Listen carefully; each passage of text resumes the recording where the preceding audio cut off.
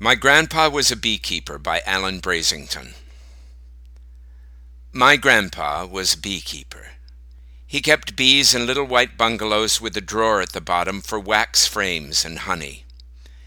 Grandpa searched out bees in hollow trees, and when he found them, dipped a roll of damp newspaper in gasoline and set it on fire to smoking. He put the paper inside the hollow tree, and it confused the bees. They didn't know what to do. We could see them flying in circles before they lit on Grandpa. They covered his head and arms like a crawling long-sleeved shirt and hat. His eyes peeped through a mask that kissed his face. For the bees didn't sting. Grandpa said, "Because I'm not afraid. And smoke makes bees calm," he said. "It bewilders them." They buzzed when Grandpa reached his arm into the hollow tree. His hand came out with the queen in his palm. She was long and waxy white. I knew if bees could scream that hive of bees were, for they circled Grandpa's head before they sat on him again.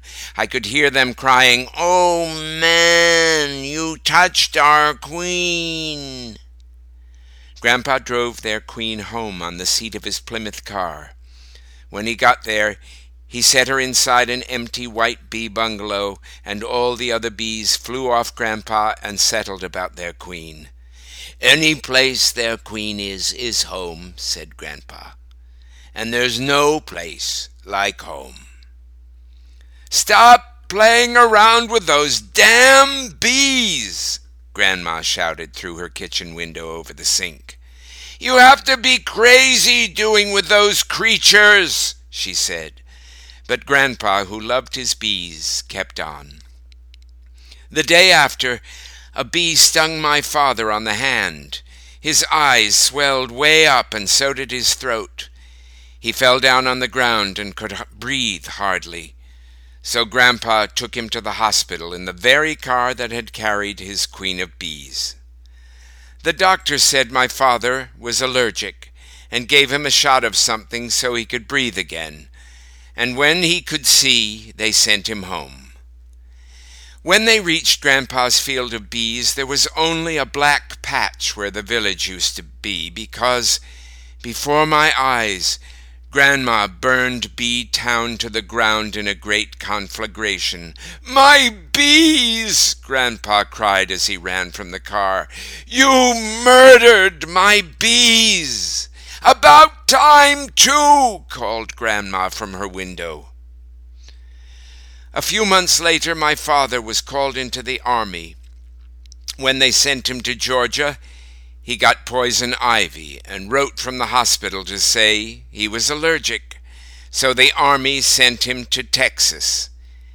He called us again to say he was in the hospital. "I've come down with poison oak," he said. The army stationed him in Hawaii, where he developed jungle rot. He was in the hospital for a very long time. When he was cured, the government sent him home. I thought maybe they heard about Grandma murdering the bees. My mother and father went shopping the day after he arrived, and when they came back, he carried a box into the house. "You can't look yet," said my mother. "Close your eyes." When she said, "Open now," my parents were looking at me hard. They pointed to 2 new shirts that hung on hangers over our living room door. The one on the right was light green to represent the sea. There were pucker waves with black fish swimming underneath. Men in fishing boats had creels beside them and held onto fishing poles. One man in a red shirt had a taut fishing line. His pole was like a hunting bow, and he was pulling a huge swordfish toward the boat. The shirt on the left was bright yellow. It had coconut buttons and large white Hawaiian flowers like those you'd see in a Tarzan movie. "Which one do you like best?" my father asked. My parents' eyes were looking deep into me, as if his question was the most important one any person had ever asked. It really made no difference to me, but I pointed to the yellow shirt. And from that day my father was allergic to me. Following in the footsteps of his mother, he burned me to the ground each time our eyes met. "My bees!" Grandpa cried. "You murdered my bees!" And in that very same way my father murdered me.